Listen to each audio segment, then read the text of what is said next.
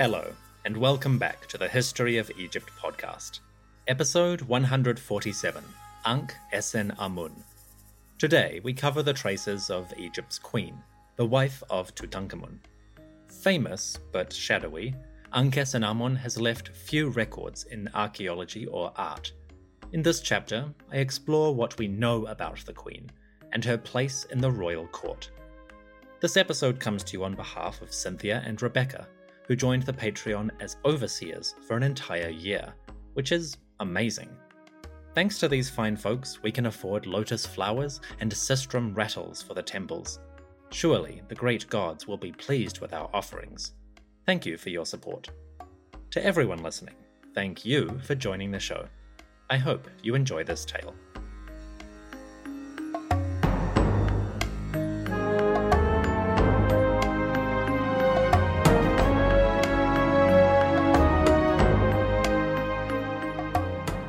The year was 1336 BCE, approximately.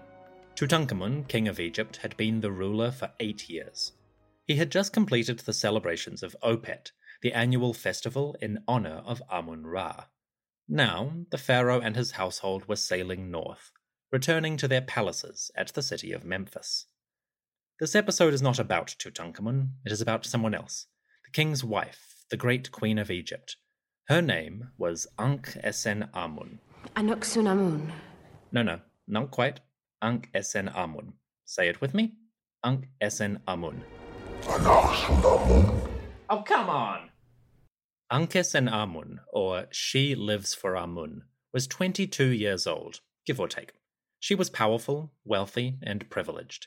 She had lived her entire life in the halls of royal power. Ankhesenamun had inherited authority from her mother, Nefertiti. Now, in her early 20s, she was the supreme woman of the two lands. Many people know the name Ankhesenamun thanks to the Mummy films, but the lady herself is quite mysterious. Who was this person who inspired the names of movie characters? What do we know about the real Ankhesenamun? Well, sadly, not a lot. The girl who became Ankhesenamun was the third daughter of Nefertiti and King Akhenaten. She entered this world around regnal year 5 or 6 of that ruler, so she lived the first decade of her life in the court of Akhenaten. Then, when he died, she lived in the court of his successor, who might be Nefertiti as pharaoh. We have covered all those events previously, and Ankhesenamun has appeared many times in our story so far. Of course, when Akhenaten and his successor died, the young woman found herself at the forefront of politics. At the age of 14, maybe a bit older, she became the Hemet Nesut Weret, the king's great wife. Ankhesenamun was older than her husband. Based on surviving evidence, she was probably 5 or so when young Tutankhamun was born. So there was an age gap between the queen and king. That might have been significant. Age can seem very important when you are young. It could have affected their relationship or their political positions. We don't know. Ankhesenamun is shadowy at best. The Queen of Egypt has left few records, and that leaves us with a gap in her story. At the very least, we can describe the titles she used as queen and some of the images related to her role. Ankhesenamun appeared before her subjects as an iri pat, or hereditary noble. Basically, this means that she was born to high status, an aristocrat by birth. She also had titles like Weret Chesut, or Great of Praise, Benret Merut, or Sweet of Love, Nebet Imat, Lady of Charm, and Nebet Tawi, Ruling Lady of the Two Lands. Finally, she was the Hemet Nesut Merit F, the king's great wife, his beloved. And she was the Henut Shemau Mechu, the ruling lady of southern and northern Egypt. Basically, Ankhesenamun had all of the titles you would expect from a king's great wife.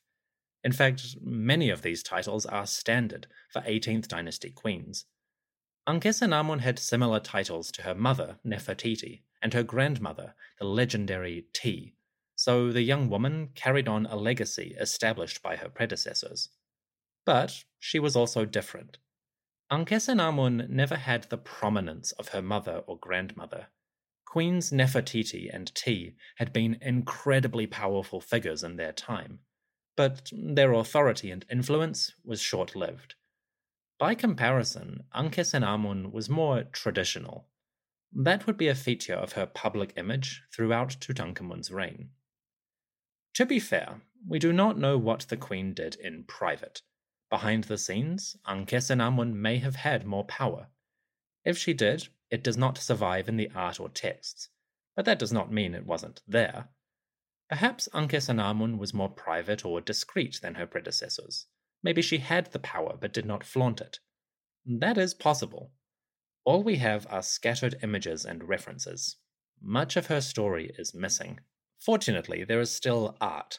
Images of Ankhesenamun survive the millennia, and looking at them in context, we can get a sense of her public image.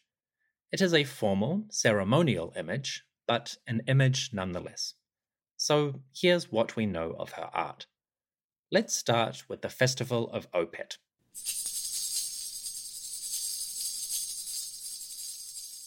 In the last episode, we explored the great celebrations in the southern city.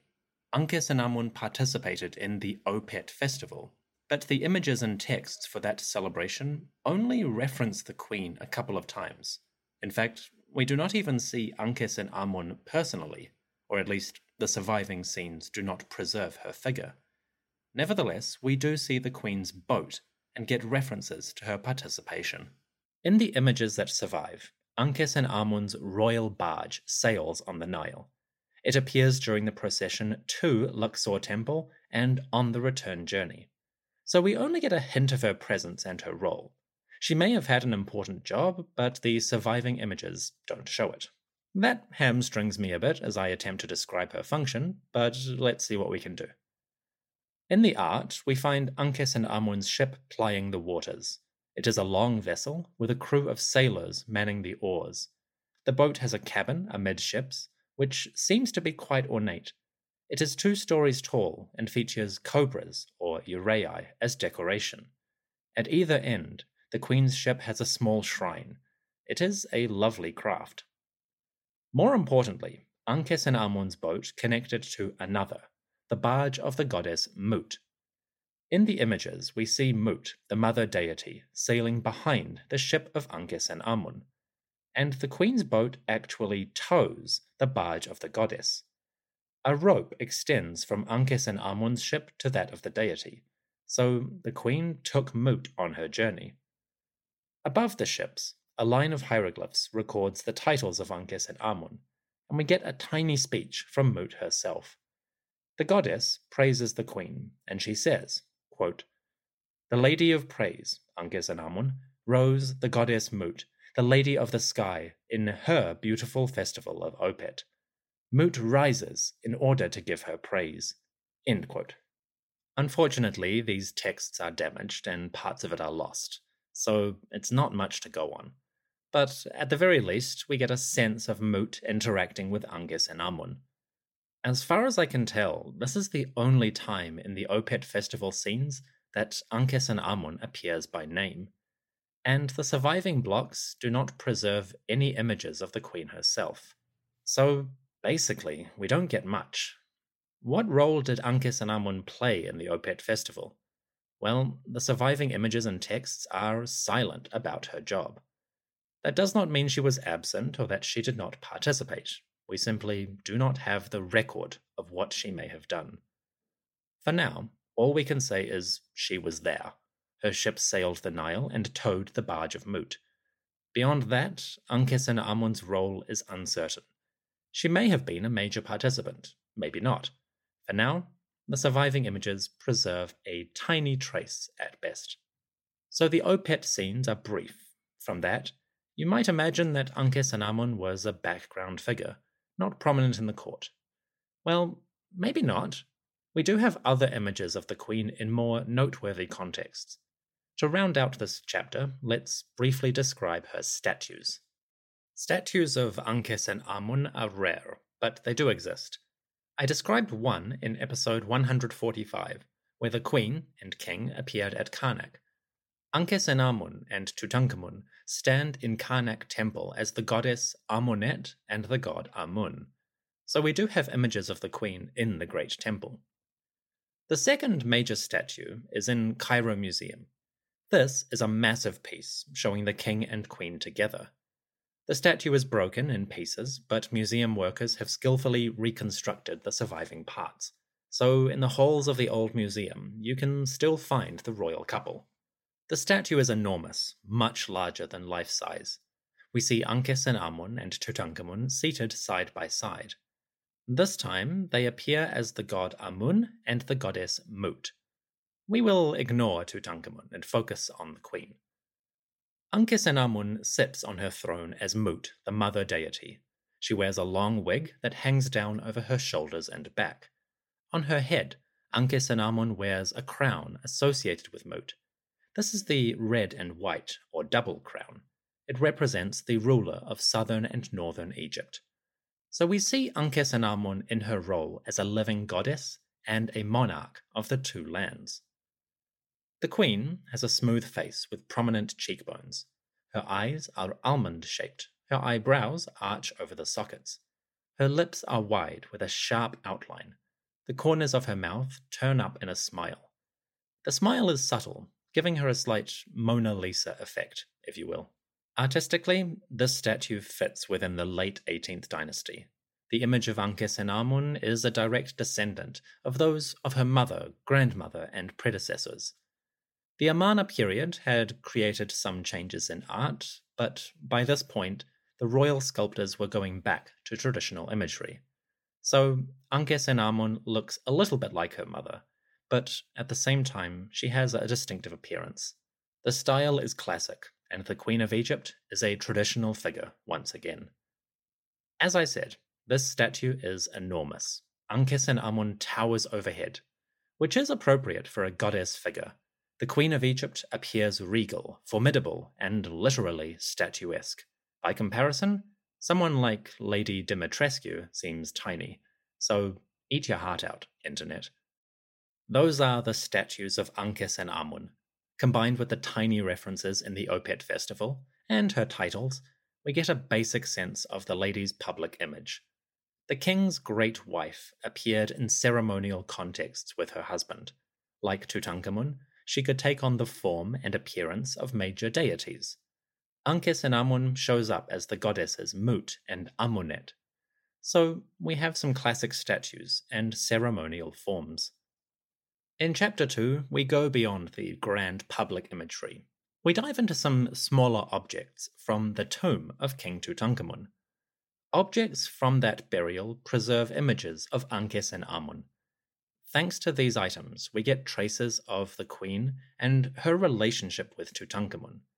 They give a glimpse at the intimate connection of the royal couple. That is Chapter 2, after the break. See you in a moment.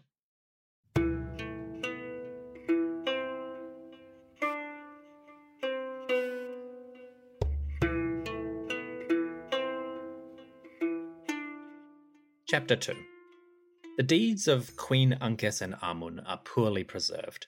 Many are lost, more are destroyed, and the images that survive often focus on her husband.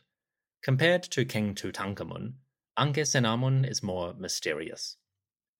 When archaeologists opened the burial of Tutankhamun, they found many items that referenced the queen. The most famous of these is the king's golden throne. Here, we see the royal couple together beneath the light of the sun. They are enjoying a moment of relaxation with the Aten high above. It is a well-known picture, and I described this golden throne in episode 139, so I will be brief and focus on the queen. We see Ankhesenamun standing before Tutankhamun. He relaxes on his throne, while she reaches out to anoint his collar with perfumes. The queen wears a long white dress and a tall crown. That crown takes the form of cow horns, with feathers and a sun disk between them. This is a powerful symbol for royal women of the late 18th dynasty. Ankhesenamun seems to be following the visual traditions of her predecessors, Nefertiti and Queen T. So the Golden Throne does not give us much information, but it does remind us of the connections between this queen and those who came before. Beyond the throne, our best image comes from a box. An ivory chest from the tomb shows the royal couple. This box is made of ivory and decorated with images of flowers and gardens. On the lid, we see Ankhesenamun presenting a bouquet to the king. The queen wears a small crown and a long wig. Her hair is black and thick, hanging down to the small of her back. Ankhesenamun wears jewels in her hair and a necklace over her shoulders. So we see her as a wealthy, privileged lady. She has all the status and comfort of her position. The queen wears a long flowing robe that hangs down to either side. It has a sash around her waist, like a belt, but the ends of the sash hang low, right down to her ankles. So the queen is clearly comfortable, light, loose clothing, suitable for sunny days and warm weather. The image itself is classic Amana-style art. It emphasizes pleasure, the garden, and flowers, and it presents the king and queen in luxurious costumes. It also focuses on relaxation or a moment of intimacy between the royal couple. So, once again, we get a sense of Ankhesenamun and her husband as the heirs of Nefertiti, Queen T, Akhenaten, and Amunhotep III. The style of the box is slightly different, but the artists are clearly drawing on the same ideas. The little hints and details are there for those who see them. The ivory box is quite lovely. Whoever made it did a fantastic job at picking out the tiny details and conveying the luxurious nature of the scene. Ankhesenamun and the king appear in wonderfully modelled details. It is a particularly beautiful image of this couple. As usual, there are images on the podcast website. Finally, the most significant artifact related to Ankhesenamun is a shrine. Within the tomb, a small golden shrine contained images of the queen and king. The item is about 50 centimeters tall and 32 centimeters deep, so it is tiny. The shrine is made of wood, covered with sheets of gold. And on that gold, an artist carved pictures of the queen and her husband. On this shrine, we see many different types of scenes. There are domestic scenes, ceremonial scenes, and scenes of hunting and relaxation. There are themes of pleasure in a physical and emotional sense. There are themes of support and ceremonial adoration. In other words, the shrine presents a variety of ideas about Ankhesenamun as the queen and her relationship to King Tutankhamun. Basically, the small golden shrine gives an ideal image of the royal couple. So, what do we actually see? The shrine has 4 sides. Each side is divided into panels, and each panel has a distinct image or vignette. These give us our scenes of the royal couple. I won't cover all of them, but here is a selection. On the front door of the shrine, we see Ankhesenamun offering praise to the king. She stands before Tutankhamun, raising her hands up before him. Ankhesenamun stands like a hieroglyph that we find in words for praise or glorifying the gods. In other words, the pose of the queen suggests that she is worshipping Tutankhamun as if he is a god, or as if she is a lowly subject of the king. So this image conveys a clear power gap between the lady and the man. At least, that's what we see in the first image. On another part of the door, we see Tutankhamun and Ankhesenamun walking together. They both face to the right, and they seem to be strolling. Ankhesenamun walks in front of the king, and she turns back to hold his arm. In this scene, the queen appears to be supporting Tutankhamun, assisting him as he walks. That is an interesting image. You may remember that Tutankhamun possibly suffered some problems with his feet. According to a few scholars, the king may have had a club foot, which can, but not always, be a detriment to mobility. In this image, we might be seeing the queen supporting the king physically, helping him to walk. At the same time, this image is probably symbolic. On the one hand, it could reflect Ankhesenamun's role as a wife. She supports the king physically, but also in a spiritual sense. She assists Tutankhamun in his role. Then, there is a political interpretation. As the king was young when he came to power, perhaps Ankhesenamun helped him establish his authority. So maybe the scene of Ankhesenamun supporting Tutankhamun is literal. Maybe it is symbolic. Maybe it is both. We can't say for sure, but it is interesting. Other images continue the theme of intimacy. In one scene, we find the king seated on his throne. Tutankhamun relaxes with an arm over the back of his chair, and he holds a large cup with a wide brim. This cup seems to be metal and quite ornamental. It has small lotus flowers and poppies sticking out of the top. Lotus flowers in particular are symbols of pleasure, perfume, and possibly mild drug effects. So the king is enjoying a break. Ankhesenamun appears to assist him. While Tutankhamun relaxes on his throne, the queen comes before him. In one hand, she clutches a bunch of flowers, including lotuses and poppies. In the other hand, Ankhesenamun holds a small cup, and she pours liquid from this cup into the king's massive drinking vessel. So, Ankhesenamun brings a drink for her husband. Is it alcoholic or something stronger? That is unclear, and you could probably read this a couple different ways.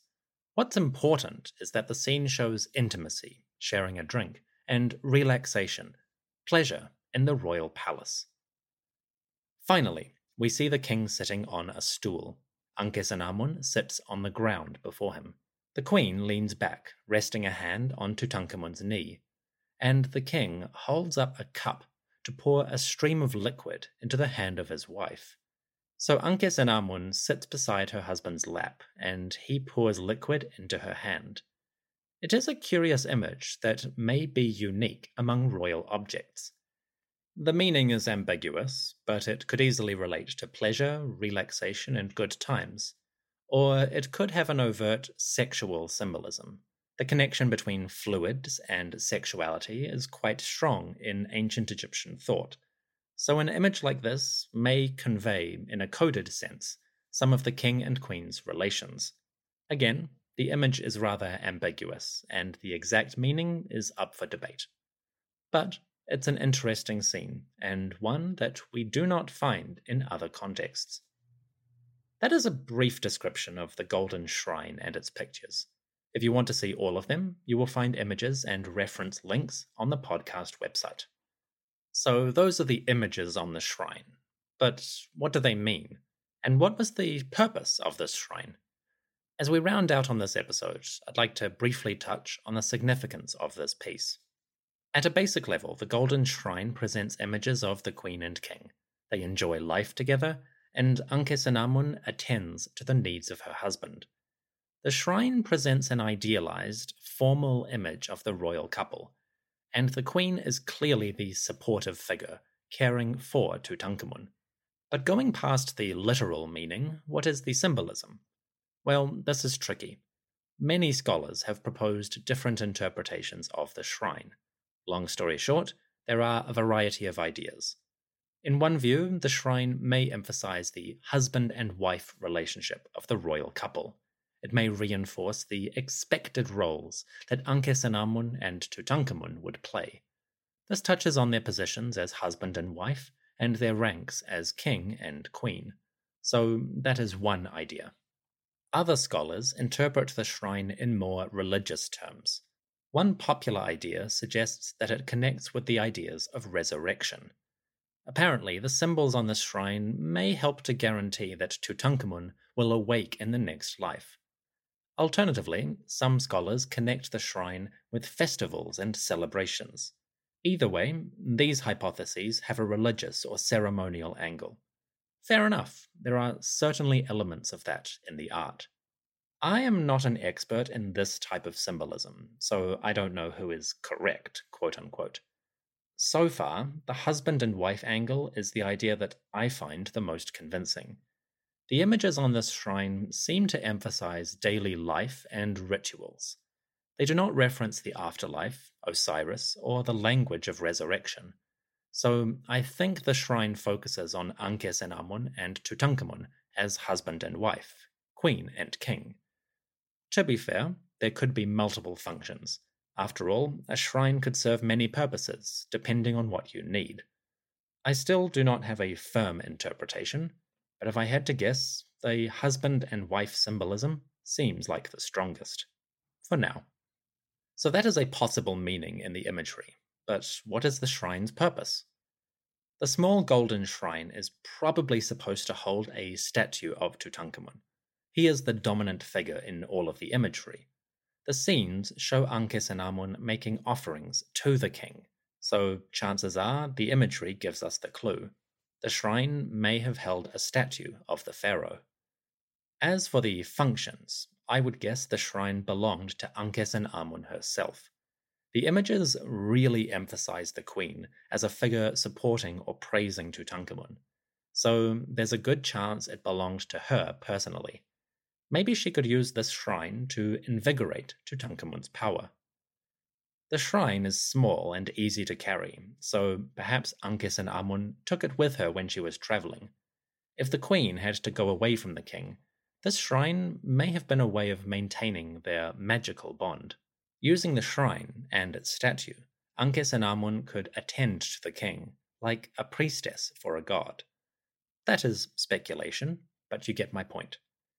The shrine probably had a statue of Tutankhamun, and overall, this item may have belonged to the queen. If that is accurate, then we may have a sense of its purpose. Perhaps Ankhesenamun used this shrine and the statue to support her husband's spirit, give him energy with offerings and music. We cannot be sure, but that might be a reasonable interpretation. This small item is still a challenge for scholars, but it may be our best image of the royal couple's relationship. Considering how little we know of Ankhesenamun as a person, this shrine gives us one of the best clues. It is not perfect, and the imagery is layered with Egyptian perspectives of gender and marriage. Nevertheless, it is a valuable record for the queen. The small golden shrine from the tomb of Tutankhamun is a lovely item. I will come back to it in another episode to discuss some images related to hunting. For now, let us bring this chapter to its end.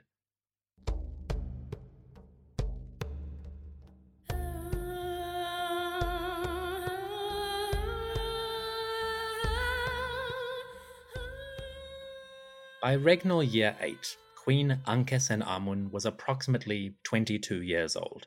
She was physically mature, politically established, and part of the royal household. Her personality and role are mysterious. Artistic images present the queen as a stereotypical wife, quote-unquote.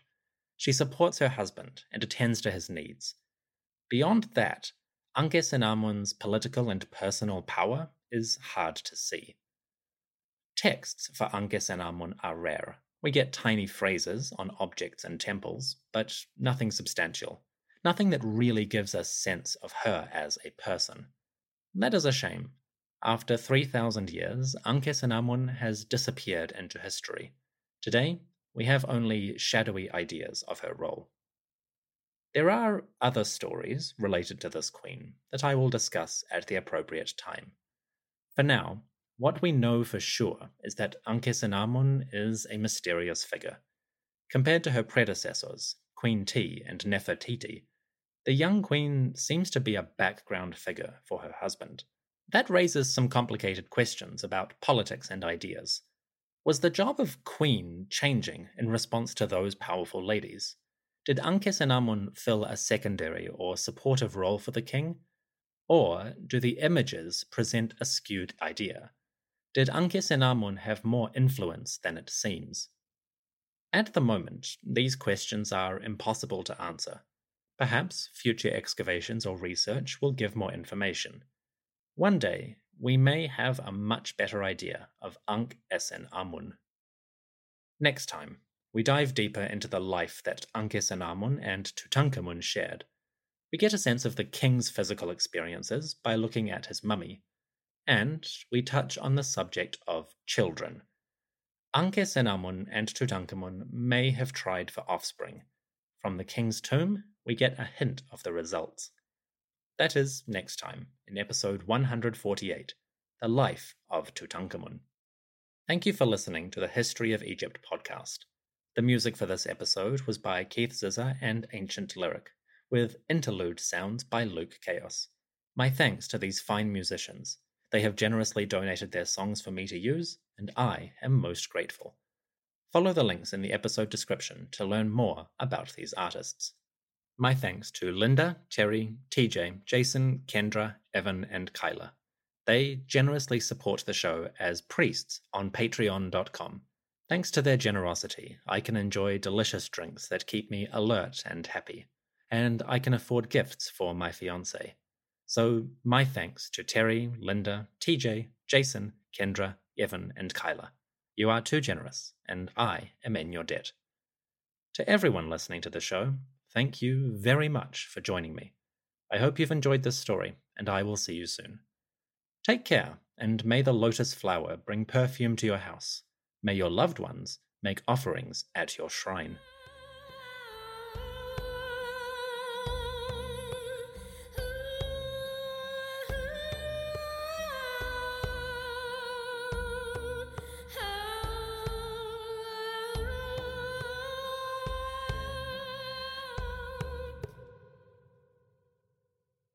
The History of Egypt podcast is a member of the Agora Podcast Network. Visit agorapodcastnetwork.com to see more shows from my colleagues. Also, you can find reference material and images for today's episode at egyptianhistorypodcast.com, and you can support the show at patreon.com/EgyptPodcast. Thank you for listening. On to the next chapter. Golden treasures of King Tutankhamun show the great royal wife attending to the pharaoh. Ankhesenamun appears in art, anointing the king with oils and perfumes. Together, the young rulers may have enjoyed luxurious skincare routines and a sweet, pleasant scent. Today, you can enjoy the same thanks to Ra Egyptian skincare. The History of Egypt podcast endorses Ra Egyptian for its ethically sourced and high-quality ingredients. With their products, you can enjoy a beautiful routine in the morning and eve. Whether you are anointing yourself or a partner, your skincare could be as lovely as the pharaoh's. Follow the link in the episode description or visit ra-egyptian.com. Then, use your code EGYPT at the checkout to enjoy 30% off your order. 30%! Wow!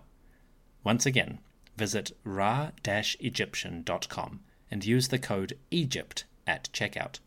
Cleanse and smell like Ankhesenamun.